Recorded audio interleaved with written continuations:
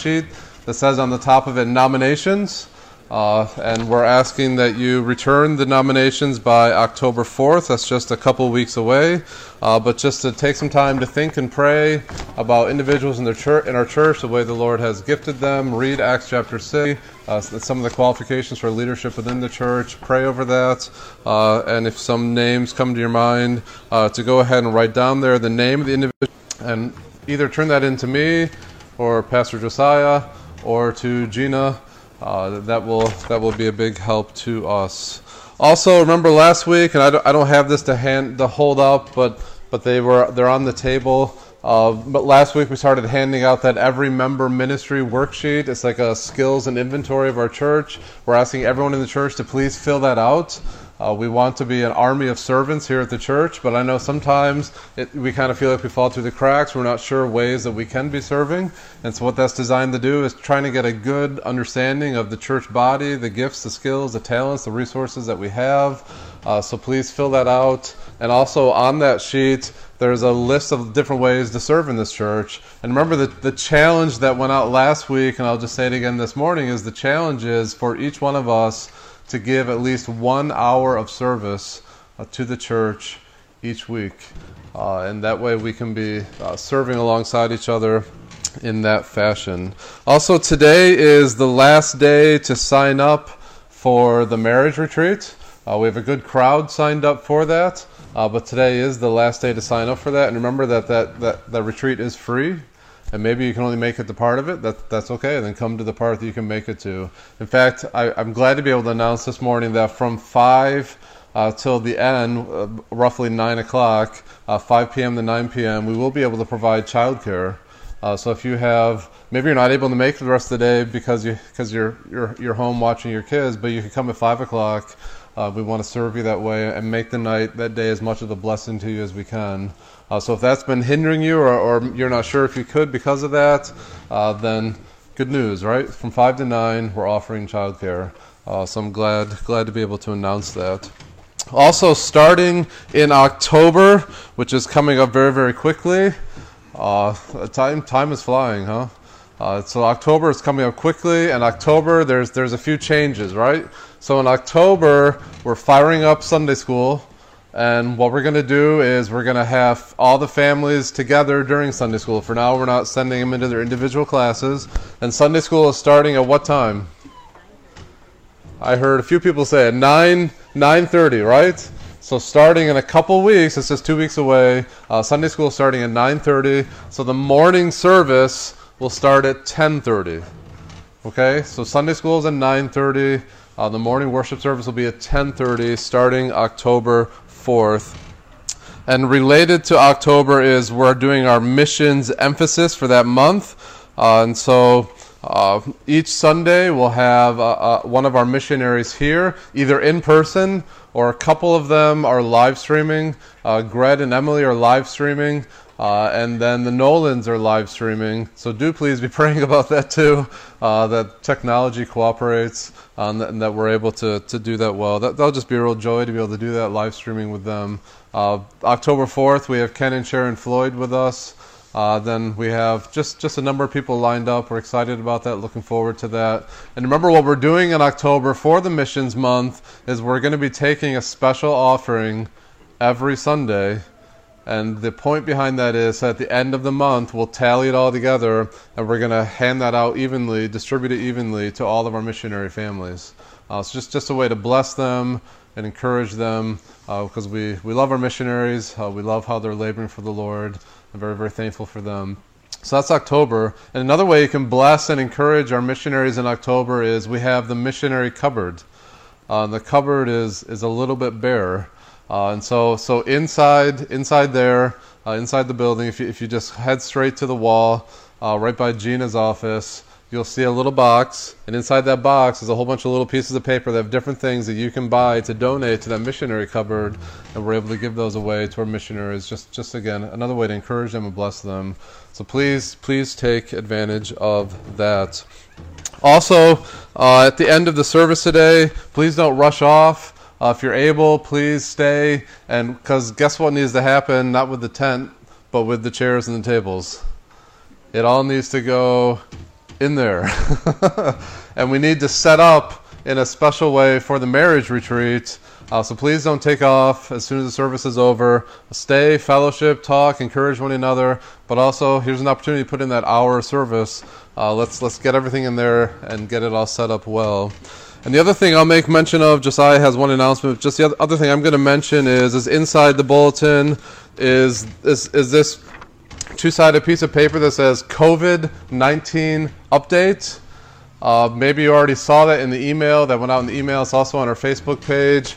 But I strongly encourage everyone here to read that. What that is how we're asking and how we're planning as a church to continue to move forward.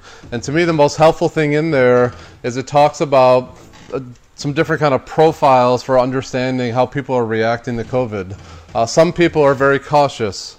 And by cautious, well, I can just read what it says there. It says cautious, and you see it right in the bottom of the first page. But cautious are those who primarily work from home. They follow every aspect of CDC regulations and prefer to stay conservative about the reassimilation plan. So there are those who are cautious. There are also those who are confident, and they are those who don't wear a mask. Typically, they spend greater amounts of time with people outside their home. They don't mind tight proximity. They obey the law, but don't necessarily worry much about going the extra mile with precautions. They lean towards reassimilation, regardless of the news. And some think the crisis may be blown way out of proportion. Then there's I'm not exactly sure how to say this word, but the confident or the cautious, confident people, kind of a mix of both. They find themselves doing and feeling a bit of everything in both the cautious and the confident profile. And we as a church, we recognize there are some here this morning who are cautious. And we are thankful that you are here. And there are some here this morning who are confident. And again, we are thankful that you are here. What we are asking is whether you are confident or cautious, that you practice these qualities, that you be humble towards one another, and that you be loving towards one another. And like we talked about last Sunday from Galatians 5:13, that you use your freedom to serve each other, not as an opportunity for the flesh, but to serve one another. And we're also asking that we be united, and we have been united, and I'm very thankful for that. The spirit of the church has been wonderful. But notice it says in Ephesians 4:3, maintain the unity of the Spirit. We often don't start talking about unity until we've lost it. And the Bible encourages us to say, no, we have unity in Christ, be striving to maintain it. And that's what we're trying to do, right? And especially be praying. And if we can all have those attitudes as we seek to move forward as a church body, then the Lord will continue to do great things through us. So let's be humble, let's be loving, let's use our freedom to serve, let's be united, let's be praying for the Lord to do a great work in our midst. And let me just emphasize this too, like if you're not comfortable hugging or shaking hands, that's okay. That's A-okay. There's no problem with that. Just graciously, lovingly inform someone if they stick out their hand or if they try and hug you to say, hey, I'm not doing that, and that's okay. Again, we're glad that you're here. We want to be confident. We want to be cautious and confident. So let's keep moving forward in that direction. And then Josiah has something he wants to mention. Do you need this? Yeah, sure. Yeah, if I knew I was going last, I would have sat down. So I'm just going to hold it. In addition to starting up Sunday school and Sunday mornings, we're also going to be starting up our children's ministry in October.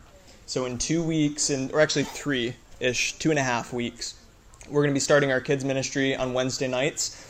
Instead of boring you with all of the details of what that will look like, be on the lookout for the next week. There's going to be a packet for parents and a packet for leaders. That's going to have, hopefully, every answer to any question you would possibly conceive of what kids ministry will be in there. So please be on the lookout for that. I know just like with what Andrew was just mentioning, that there are parents who fall on both sides of that spectrum too, right? We've got very cautious parents who have chosen to even pull their kids from school. So I was not sure if children's ministry would be possible this fall. And I kind of pushed it off because I was thinking, I don't even know how we do it.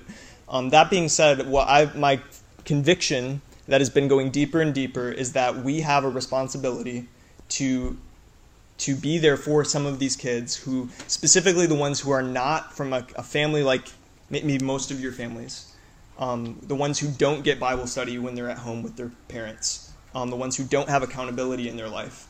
We need to be there for them if we can be, and I'm willing to go through brick walls if I'm able to do that. What I'm saying by brick walls is I'm willing to go the extra mile to wear a mask, to change the way we do Kids Club, to make it social distanced, whatever we need to do to allow those kids to get that every week. So I'm going to be working extra hard to find exactly what we need to do, exactly what steps we need to take to make that possible. But for parents, next week is when that packet will be out. A couple highlights from it: we're going to be doing trunk or treat as well. Woot woot. So that's going to be out in the parking lot, hopefully. Pray for no rain so that we don't have to have all the people inside, because that wouldn't be social distanced and we'd have to cancel. Okay, so pray for clear skies for trunk or treat. That'll be the last Wednesday of October. And last thing is just that we also need leaders. I have a good number, but we need more help. So in addition to the parent packet, there will be a leaders packet that will have all of the information that you will need as a leader. So right now, you don't have all the details, I know, but what I'm encouraging you to do is be praying about, can you be somebody who ministers to these kids every Wednesday or once maybe 1 month out of the year, and just be praying if that's something that God would want you to do. So that is all I have, and thank you. We match. Yeah. So this time we're just going to have a time of prayer. In particular, I just want to mention that there's a few individuals in our family who this week we really need to be praying for. I'll be praying for Jim Carrey's wife, Tina, as she's having a procedure done on Tuesday, I believe. So be praying for her. Be praying for Clyde Stanton. He's having back surgery on Thursday. Also be praying for Christine Temple's husband, who I believe tomorrow is having a procedure done. So those are just a few different individuals who are in need of prayer this week, and love and encouragement. Also on your bulletin, on the back of your bulletin, there's always those list of prayer requests. That's meant to be a prayer guide for you throughout the week. So just be mindful of them. Be mindful of Cody Visser and the many things he's enduring. Just keep one another in prayer, and let's do that now. Let's pray. Heavenly Father, we are so thankful for this morning, and we just want to bless you this morning. We want to praise you this morning. We want to use our tongues for that for which we were created, to lift you up on high and to exalt you. And we confess, Lord, that we don't do that enough. We confess, Lord, that often our mouths, instead of full of praise, are full of complaining and murmuring. And the Lord, we don't praise you enough. And sometimes, instead of murmuring or complaining, we're praising ourselves. And we're full of self. We have pride. Lord, please forgive us for these and teach us to praise you. Help us to praise you. Give us the grace we need to praise you. Help us to be people who are just full of awe and wonder at who you are and all that you've done, all that you are doing, all that you will do. Help us to be people of praise. Help us to be a church of praise. And Lord, I pray that would be infectious among us, and that it would be infectious in our community, and infectious around the world, Lord, that we would just be praising you and lifting you up, that we would not be people of small praise or little praise. But Lord, you're a big God, you're a great God, and I just ask you to do a work in our hearts that we would be people of big praise, and just constantly lifting you up, hearts that are adoring you, and again, just in awe and in wonder of you. And Lord, we just thank you so much for this body of believers here, and help us as we look to your word. Give us more of your spirit and illuminate our minds and our hearts and our eyes, that we might see the wondrous things that are in your word. Teach us, Lord, this morning, and give us humble, listening hearts. Lord, give us ears that listen also, and just hearts that delight in your word. And Father, we do lift up to you the individuals and their various procedures this week. We think of Ken Brinks and the procedures he's having done, and Jim Carrey's wife Tina, and Christine Temple's husband, and we think also of Clyde and his surgery on Thursday, Lord. We just thank you for each one of these individuals. We thank you, Lord, that you're the great shepherd. And I pray that you'd be shepherding them, that they would know your presence, that they would know your care. We thank you for the nurses and doctors who are able to do these procedures. We just pray that you would help them, give them clear minds, steady hands, Lord, as they do the procedure. And we think also of Cody, just an ongoing roller coaster ride there, Lord, and Lord, we pray that he'd be able to get that surgery that he needs sooner than later. Lord, it just keeps getting delayed, and Lord, we are thankful that you're in control there, that you have a plan and a purpose. But Lord, we just pray, if it would be your will, that today he would get the surgery, Lord, that he would get the help that he needs, that he might start recovering. And Lord, again, I just pray for each one of these individuals and others here in our midst who might just have different things going on in our lives. Help each one of us just to be looking to you, to be trusting you. We thank you that you're faithful. We thank you that there's no accidents, there's no oops, you haven't fallen asleep, but that we can trust you in the good and the bad. And Lord, we thank you for our local school teachers, and we pray for and superintendents. We just pray for your protection over them. Give them wisdom and discernment as they try and make decisions about school and the safety of the children, and as they try and educate through these times, Lord, we just pray for wisdom for them. We think of California and the 19,000 or so firefighters, and it just seems like wildfire after wildfire this year in California. Also the earthquake this morning in California.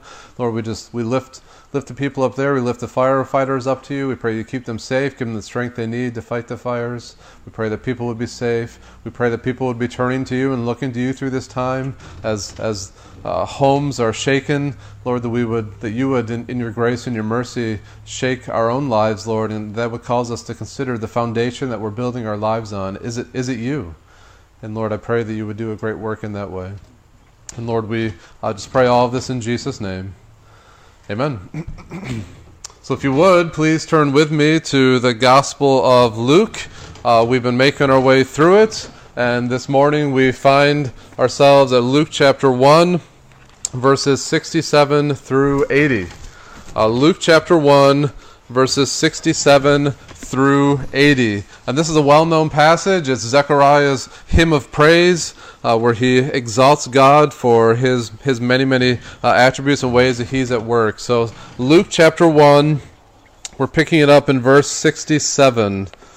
Luke chapter 1, verse 67. And God's word says, and his father, that's John's father, his father Zechariah was filled with the Holy Spirit and prophesied, saying, Blessed be the Lord God of Israel, for he has visited and redeemed his people, and he has raised up a horn of salvation for us in the house of his servant David, as he spoke by the mouth of his holy prophets from of old, that we should be saved from our enemies and from the hand of all who hate us, to show the mercy promised to our fathers and to remember his holy covenant, the oath that he swore to our father Abraham, to grant us that we, being delivered from the hand of our enemies, might serve him without fear, in holiness and righteousness before him all our days.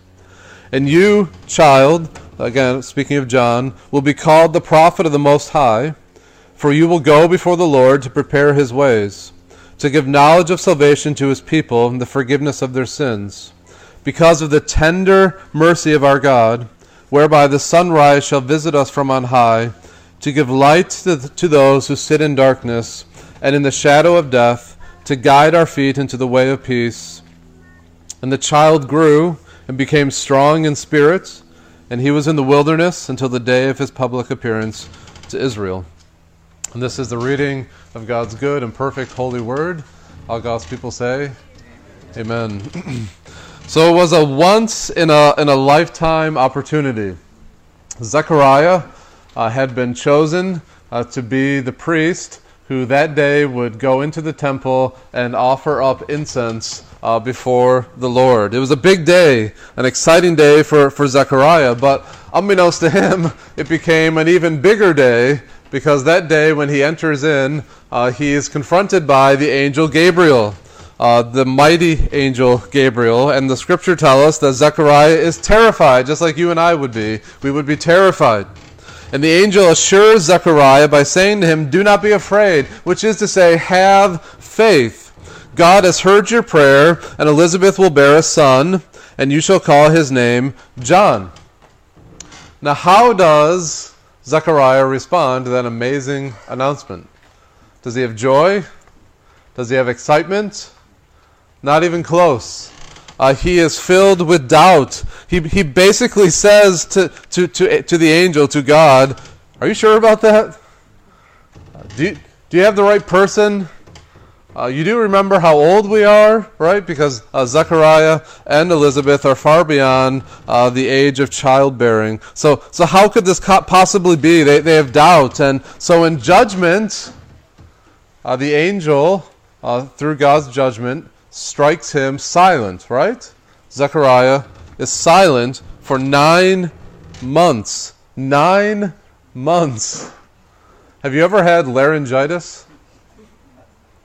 And just how hard it is to talk, you want to talk, but you can't? Or things along that nature. Have you ever tried to be silent for even just a few hours? What would you do if you had to be silent for 270 days? Actually, 278 days, because the circumcision, the 8th day, is when he gets his voice back.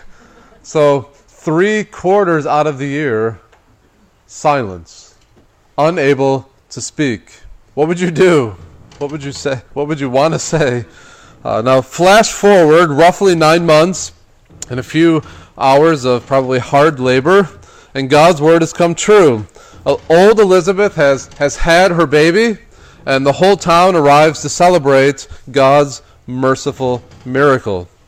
On the 8th day, the day of circumcision, in accordance with the covenant of promise made to Abraham, a bunch of people show up again to rejoice and celebrate and recognize this covenant promise. And according to custom, everyone assumed that this newborn baby would be named Zechariah. That was just kind of the assumption that they had. But Elizabeth, to the surprise of everyone, said, no, this child will be called John. And that caused a bit of a family feud. Maybe they thought Elizabeth was losing in her old age. Or maybe they thought she was confused, or the stress of the pregnancy had gotten to her, but they're shocked by it, they're surprised by it. Calling the baby John just didn't make any sense to them, and so they appealed to Zechariah. And somehow, I don't know how, but somehow they signaled to him what they're trying to ask him. And he asked for the tablet, and he says the baby's name is John. And again, the people are shocked. But the second he says that, if you see in verse 60, 63 and 64, in Luke 1, it says, and he, that's Zechariah, asked for a writing tablet and wrote, his name is John, and they all wondered. And notice verse 64, immediately his mouth was opened and his tongue loosed, and he spoke, blessing God. I love that. I don't know what I would say after 9 months of being unable to speak. But what comes out of Zechariah's mouth is an eruption of Spirit-filled praise. So think about this. The judgment of God, the discipline of the Lord, though it was painful and hard, led to blessing. Right? 9 months of being under the discipline of the Lord, of being silent, leads to Zechariah blessing God.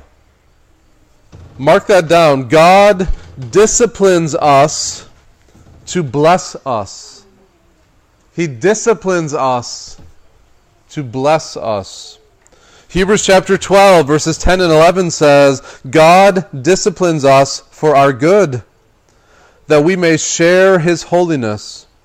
For the moment, all discipline seems painful rather than pleasant, but later it yields the peaceful fruit of righteousness to those who have been trained by it.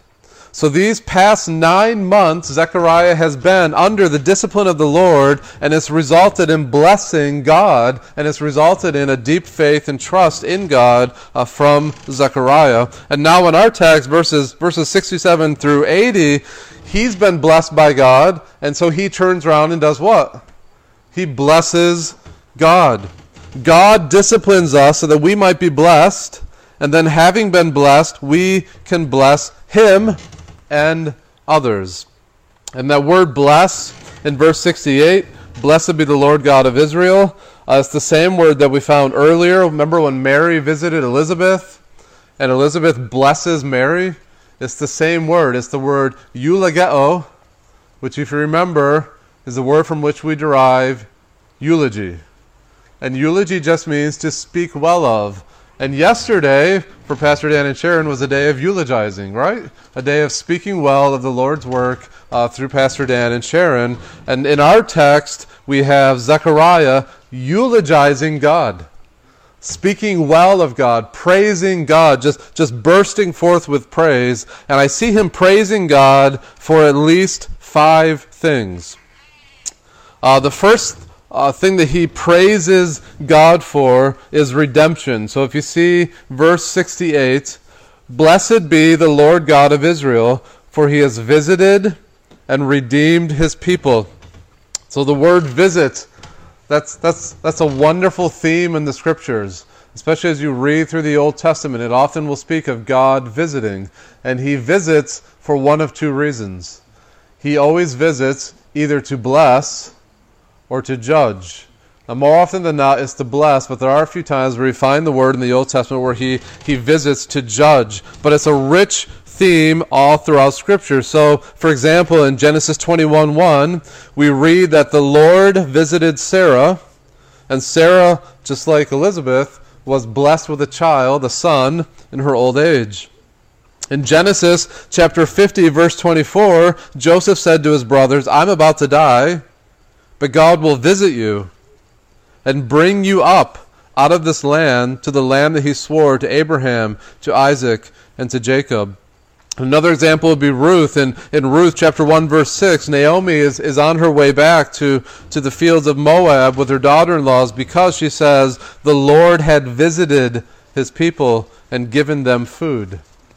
So again and again we read through the Scripture of God visiting, and it's always followed by either blessing or judgment. And what should be obvious is that when God visits, he doesn't just kind of casually drop in, but he takes notice, he gives careful scrutiny, and it leads to action. And so here in our passage, Zechariah is praising God that after 400 years of silence, that God has mercifully visited, not to judge, but to redeem. That's what it says in verse 68. He has visited and redeemed his people. And redemption is another rich theological word or theme in Scripture. And quite frankly, as I was thinking about this week, the word redeemed needs to be redeemed from the way how it is commonly used in everyday vernacular. So for example, we often think of redemption in terms of sports. And so maybe there's a big game, a championship game, but really it could be any kind of game. Let's just run with the championship idea. And it's down to this pivotal point, and they give the ball, whatever game they're playing, they give the ball to the star player, and he totally drops it. He misses a shot or he fumbles a football, whatever sport analogy you're picturing in your mind, but he totally loses and misses the opportunity to make the scoring point that would have carried the team through and won the championship. And so what happens when the star player messes up is every network out there plays it over and over and over and over, right? The shame of it, and they'll say things like, he needs to redeem himself. The player needs to make up for it. He must win redemption by doing something spectacular in the next season or the next game. And so the concept of redemption in American culture is I need to do something. I need to make up for previous mistakes. We even see this in relationships, right? Have you ever said to your wife or to your husband, hey, let me make this up to you. I messed up. I screwed up. Let me make that up to you. Let me redeem myself. Have you ever said that? Biblically, the word redemption does not mean that you can make up for past mistakes. Redemption biblically means to be bought by God, and by God alone. And how has He redeemed us? How has He purchased us? The verse goes on to say in verse 69, He has raised up a horn of salvation for us in the house of His servant David. And again, you might think that's a strange analogy. But a horn is a symbol of power and strength. So again, if you can picture in your mind a bull or a wild ox with the horns, you don't want to be on the business end of a bull's horns, right? You don't. You do not want to be on the business end of bull's horns. And what this horn of salvation will do, as it says in verse 71, is He will save us from our enemies and from the hand of all who hate us. That clearly has political overtones. Zechariah is looking for the Messiah to establish His earthly kingdom and conquer Israel's enemies. And we know that that's yet to come.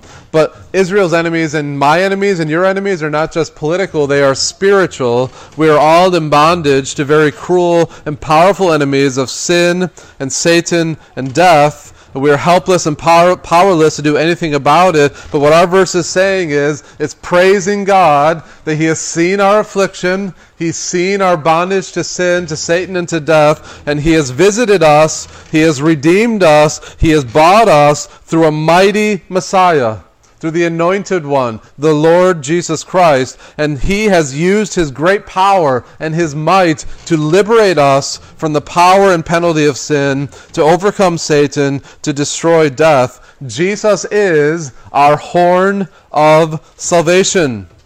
He has redeemed us through His shed blood on the cross. Jesus has gored Satan. He has pierced death. He has gutted sin. He has trampled our enemies. He is our horn of salvation, and we should praise Him for that. Praise Him for the mighty redemption that He has wrought. Praise Him that He saw our desperate, sinful condition and did not leave us to ourselves, but He lowered His horns and He drove out our enemies. He is our mighty, mighty horn of salvation. We also praise Him because He is faithful. And Zechariah notes at least 3 ways that God is faithful. The first one is he mentions King David. So in verse 69, it says He's raised up a horn of salvation for us in the house of His servant David. And that's making reference to the Davidic covenant. And I've said this multiple times now, and I'll say it again. If you want to understand the Scriptures, you need to know the covenants. The Bible is structured by covenants, and God always works with His people through a covenant. And here the reference is to the Davidic covenant. God promised King David 1,000 years ago, when this was written, 1,000 years ago, that he would always have a son on the throne. He would always have a son on the throne. That kingdom would know no end. Mary, in Luke chapter 1, verse 31 to 32, she's of the line of David, and she's told by Gabriel this, Luke 1, 31 and 32, "Behold, you will conceive in your womb and bear a son, and you shall call his name Jesus. He will be great and will be called the Son of the Most High, and the Lord God will give to him," notice what it says, "the throne of his father David." That's the Davidic covenant. Now, to really appreciate this, you need to put yourself in the shoes of Zechariah and put yourself in the shoes of also the prophets, because there is a tremendous theological problem that faced the prophets and that faces Zechariah, and it's the fact that for 400 years, David has not had a son on the throne.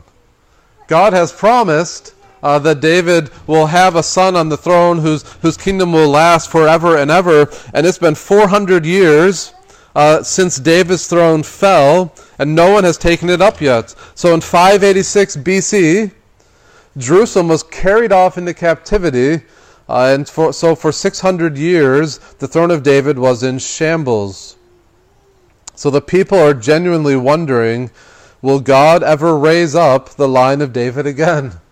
Will the throne of David ever be reestablished? God, have you forgotten your promise? And so here we're seeing he has not forgotten his promise. He is faithful. Before the very eyes of Zechariah, within the womb of Elizabeth, God is fulfilling the promise that he has made 1,000 years previously to David. God is faithful. A second way that we see God's faithfulness is in that phrase, verse 70, where Zechariah says, as he spoke by the mouth of his holy prophets from of old. You may or may not have heard of a Jewish man named Alfred Edersheim. He's no longer alive, but he was a Jewish man, brought up in the Jewish faith. He comes to faith in Christ under the ministry of a man named John Duncan. He also, for a season of his life, was a missionary to Jews. But what Edersheim is most well known for is his passion for the Old Testament and seeing Christ in the Old Testament and helping people have an understanding of God's redemptive work through the Old Testament. And through his work, he found over 400 references to Christ the Messiah in the holy prophets. And so when you read that verse in 70 where it says, he spoke by the mouth of his holy prophets from of old, we can think of 400 promises that he spoke of through his holy prophets all throughout the Old Testament. God is faithful. A third way that we see God's faithfulness within our text is that Zechariah speaks of the Abrahamic covenant. So if you drop down to verse 72, it says, to show the mercy promised to our fathers and to remember his holy covenant, the oath that he swore to our father Abraham, to grant us that we, being delivered from the hand of our enemies, might serve him without fear. So the Davidic covenant goes back 1,000 years from the time this was written. The Abrahamic covenant goes back 2,000 years from the time that this was written. If you can study about it in Genesis 12, Genesis 15, and Genesis 17, but that's a promise that God makes to Abraham. Remember, God in his sovereign grace calls him out, a sinner from the land of Ur, and promises to make a great nation of him, to give his descendants the land of Canaan, to bless all the families of the earth. And we know that Jesus is the fulfillment of that Abrahamic covenant. So if I can summarize all that, because that's a lot of history, but if I can summarize all of that, what Zechariah is saying is that God ruled the ages. He presided over the years. He superintended the rise and fall of nations. He directed the births and deaths of generations, all to bring about this coming Messiah. And as Zechariah kind of takes this all in, all the prophecies, all the promises that are coming true before his very eyes, he can't help but praise God for it. And it should be the same with you and I. Brothers and sisters in Christ, God still presides over the days and the months and the years. God is still superintending the rise and fall of every king and kingdom. He is directing all things to the consummation of his Son Christ. It does not depend on our performance, but on God who keeps his word. That's worth praising him for. Even doubt doesn't stop him. Zechariah doubts, right? God comes to him through the angel Gabriel and says, I'm going to raise up this son and he's going to do this. He's going to prepare the way for the Messiah. And Zechariah is like, are you really sure about that one? And God doesn't say, well, forget about you. I'm just going to wait another 1,000 years till I find someone who's faithful. No, God has made his promise, and God is going to perform. He is going to do what he says he does. It does not depend on our performance. It depends on him and his word and his faithfulness. He has spoken, and he will do it. Nothing can stop him from keeping his word and accomplishing his purposes. Not the sun, Not the moon, not the stars. There's not a creature, there's not a human that can stop him from doing his plans. And let me make it a little more personal. Chest pains and cancer, blood clots, miscarriages, broken relationships, famines, earthquakes, the loss of a job, whoever becomes president, a virus, or anything else does not stop God from performing His word. He is faithful. He is faithful, and we can praise Him for that. We can also praise Him because of how He changes our lives. Look at verses 74 and 75, where it says He's done all of this. He's keeping His promises. He's redeeming us that we, verse 74, being delivered from the hand of our enemies, might serve Him without fear, in holiness and righteousness before Him all our days. So God has done all of this, not just so that we can go to heaven, but His goal in redeeming us is that you and I might serve Him. Does that ring a bell from last week and Serve Sunday?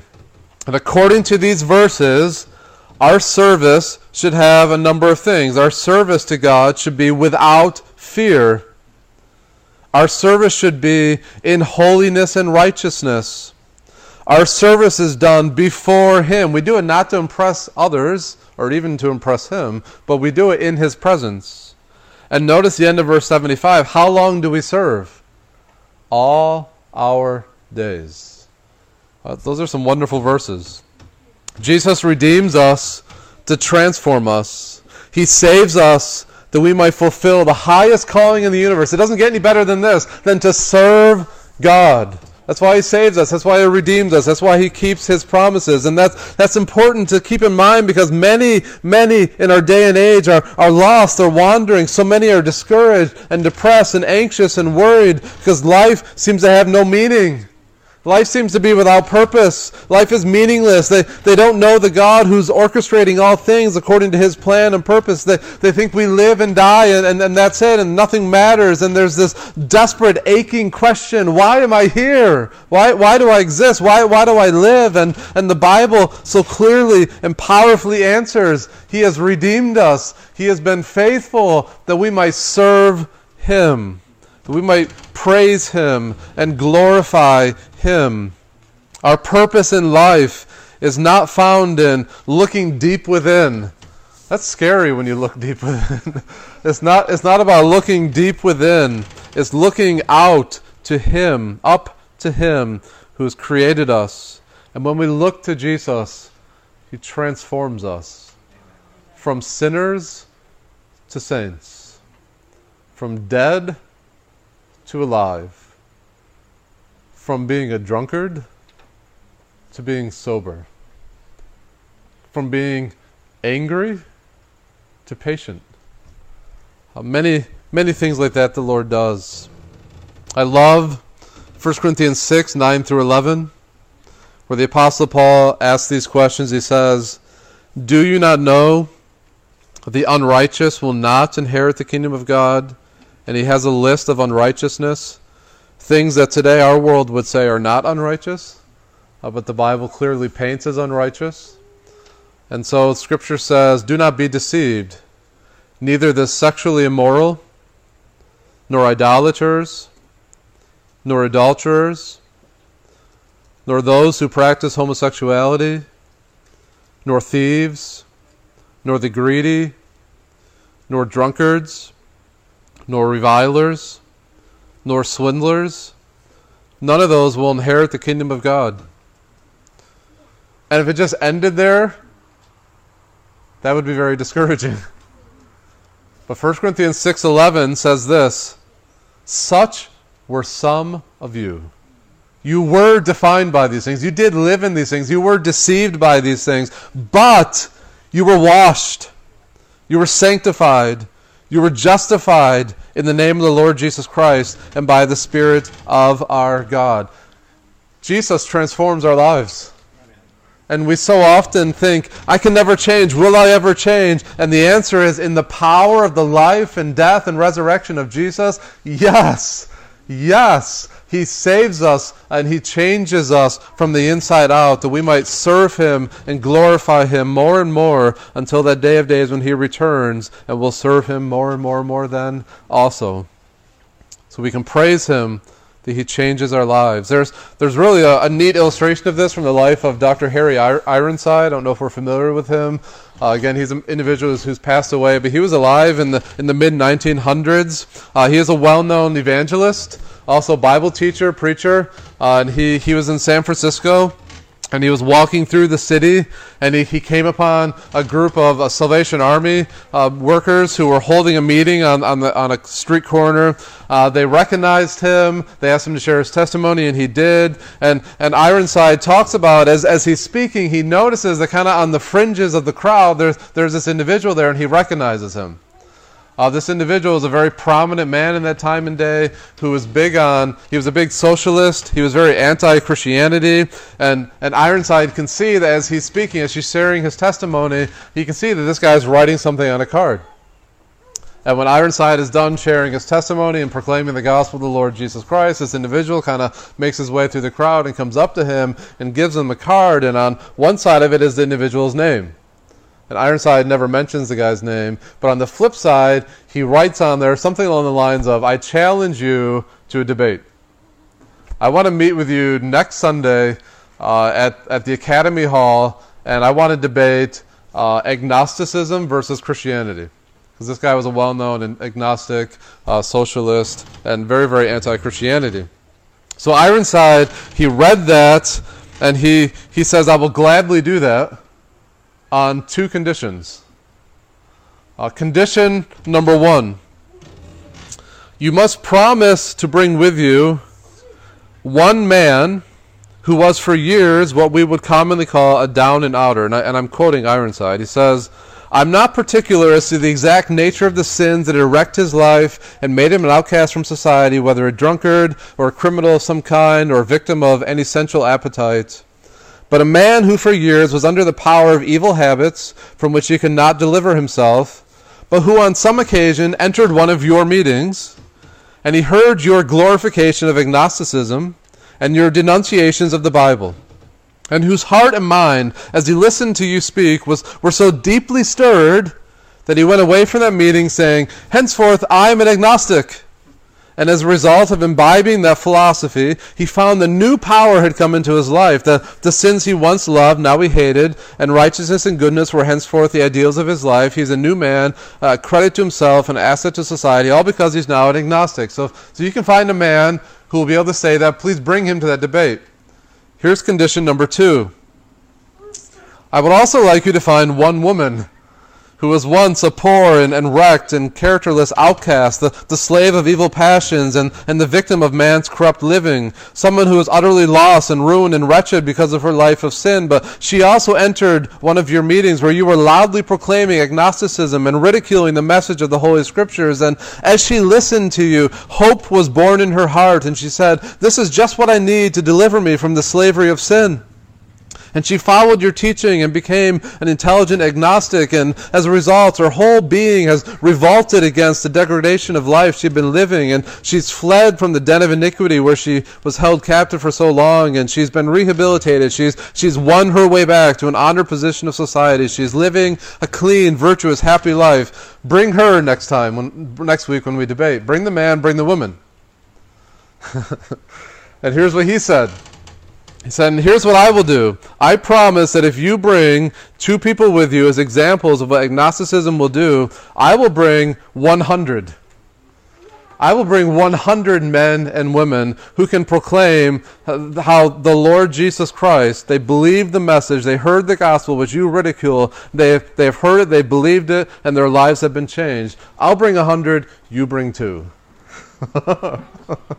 It's a powerful illustration of how Jesus changes lives and the mighty work of God's grace and His faithfulness and His redemption. And by the way, if you're wondering how the guy responded, according to Ironside, the guy had a good sense of humor. He smiled quite cynically at him and waved his hand and said, "Not going to do it. Not going to do it." Edging through the crowd, he left the scene. But God changes lives. God changes lives.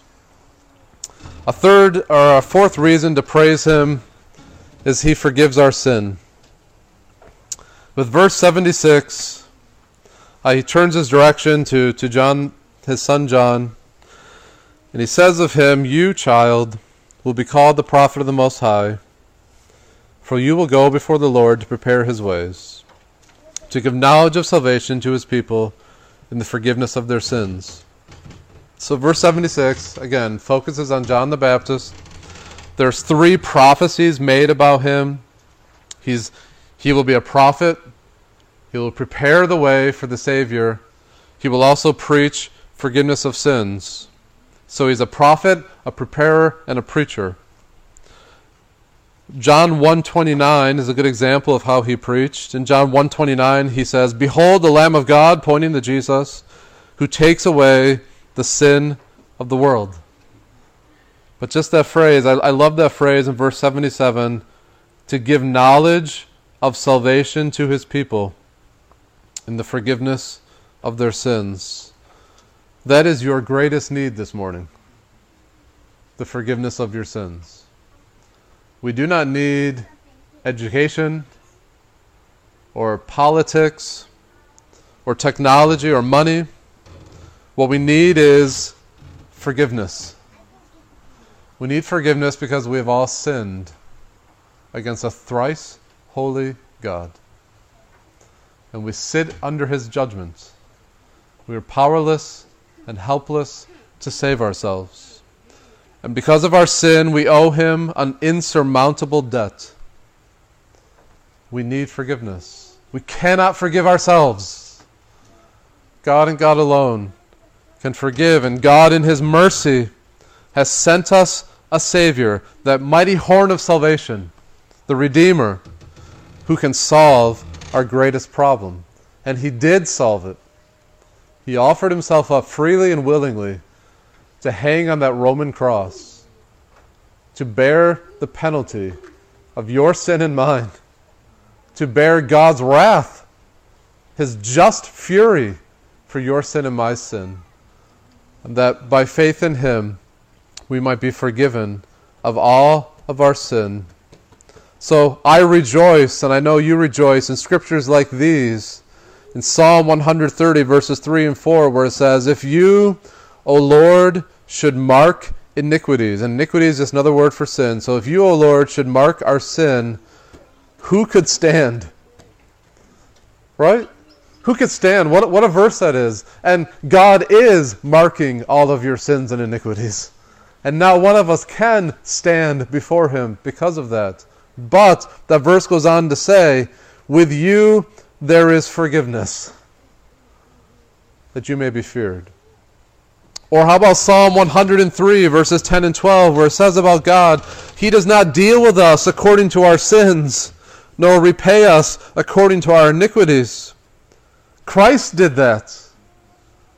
But mark it, if you're not in Christ, if you haven't turned from your sin, he will deal with you according to your sins and your iniquities. But when you turn to Christ in faith and trust in him alone, then we can say with the psalmist, "As high as the heavens are above the earth, so great is his steadfast love toward those who fear him. As far as the east is from the west, so far does he remove our transgressions from us." My favorite one, though, is Micah 7, 18 and 19. And I referenced this verse a couple weeks ago.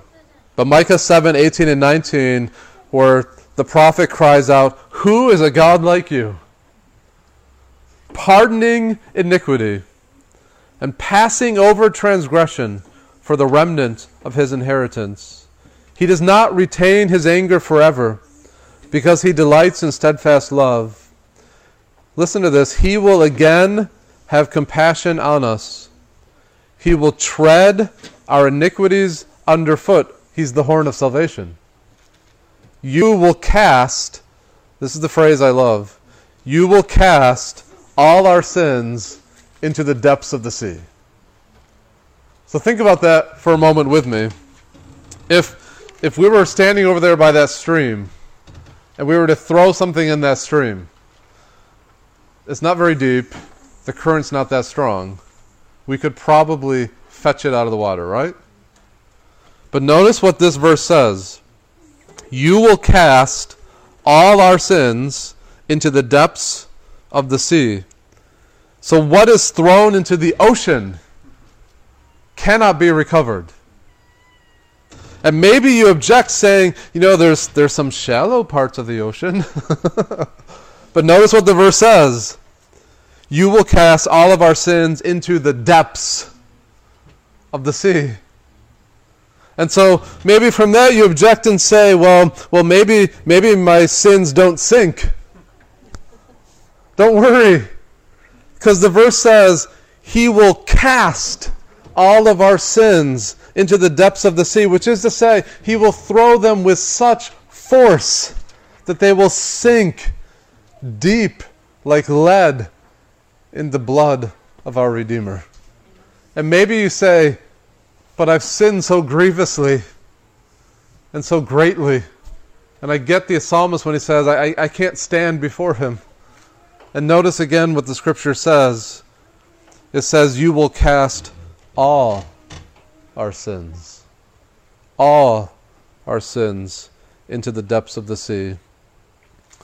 My sin, oh the bliss of this glorious thought. My sin, not in part, but the whole, is nailed to the cross.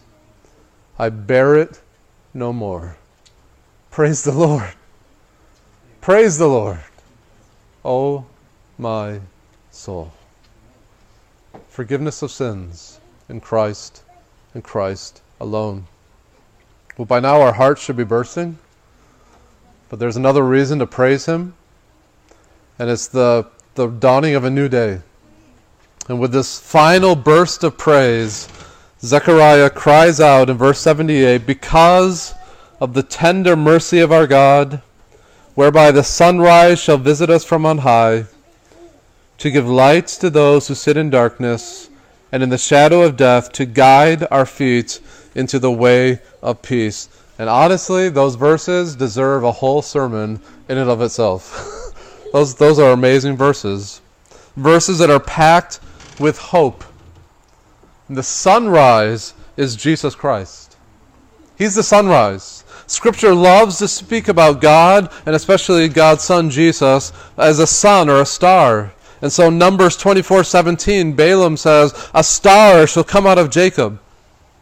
In Isaiah 9:2, we read, the people who walked in darkness have seen a great light. Those who dwell in the land of deep darkness, on them a light has shone. Or Psalm 84:11, the Lord God is a sun and a shield. Malachi 4:2, but for you who fear my name, the Sun of righteousness shall rise with healing in its wings. Jesus says, or John 1:9 says that Jesus is the true light. Jesus says of Himself in John 8:12 that I am the light of the world.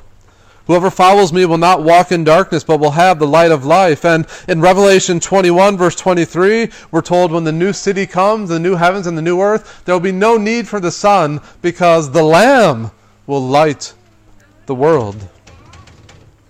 And I got thinking about that this week, and just the significance of Jesus being compared to the sun. It's very, very refreshing, and just a few thoughts that I had, and you could take this a lot farther. But just the sun, the physical sun, like Jesus, is consistent. We can trust the sun every day, that it shows up, and the sun is the center of the solar system, just like Jesus is the center of the universe. The sun is beautiful and shines forth glory, just like the Son, the Lord Jesus Christ. The sun is our source of life. Without the sun, we would all die, and that's true of Jesus Christ. The sun is a source of light, and Jesus is our light. The sun is a source of hope, and Jesus is our hope. The sun is a source of warmth.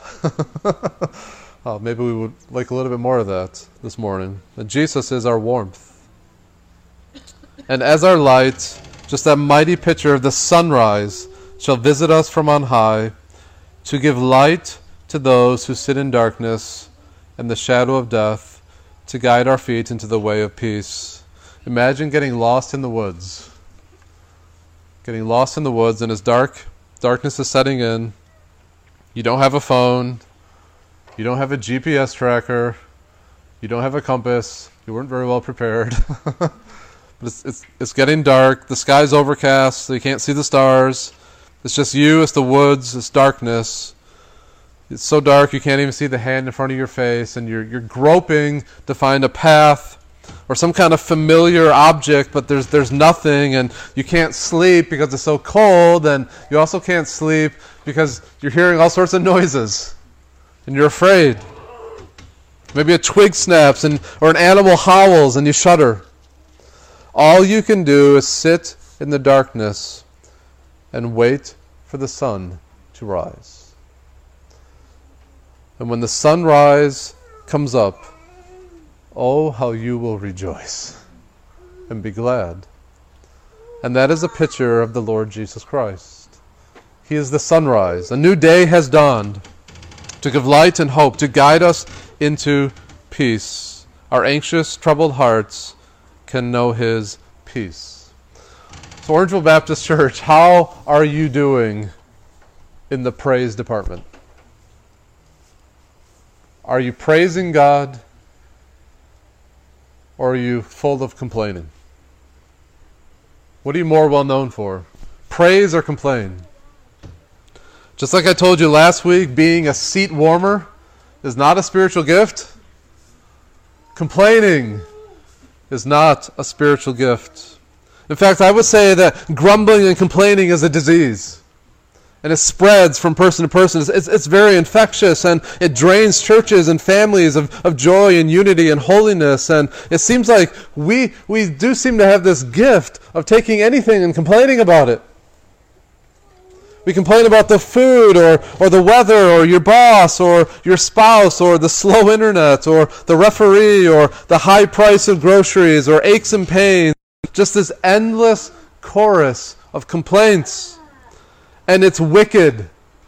Complaining is wicked. Read 1 Corinthians 10 and see what God does to those who complain. It's scary. It's wicked. It's sinful. And what complaining reveals is a great selfish heart. It reveals self-centeredness. It's basically saying, I'm not getting what I think I deserve. It's an assault on the goodness of God is really what it is. Instead of complaining, what should be an endless chorus coming out of our mouth is praise and thanksgiving for who God is. Please hear this. If we complained less and praised God more, we would be a lot happier and God would be a lot more glorified. If you complained less and praised God more, you would be a lot happier and God would be glorified a lot more. Or ask yourself this: is your life full of praise or doubt? And there's a powerful lesson here for us. A reminder that no matter how strong you are in your faith, that doubt can come out of nowhere. It's something we can all fall into. In Luke chapter 1, verse 6, Zechariah is described as a very righteous man before God. He's described in a way that I would love to be said of me.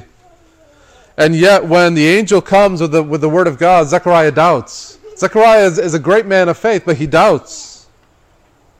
He doesn't believe God will do what He says He can do. And isn't that a warning to me and to you? That any one of us can fall into doubts? No matter how mature or advanced you are in the Lord, you must be on your guard lest you fall. If it can happen to Zechariah, it can happen to me, it can happen to you. Yet in our text, Zechariah is bursting with praise, yes, but it took him 9 months of silence to get there.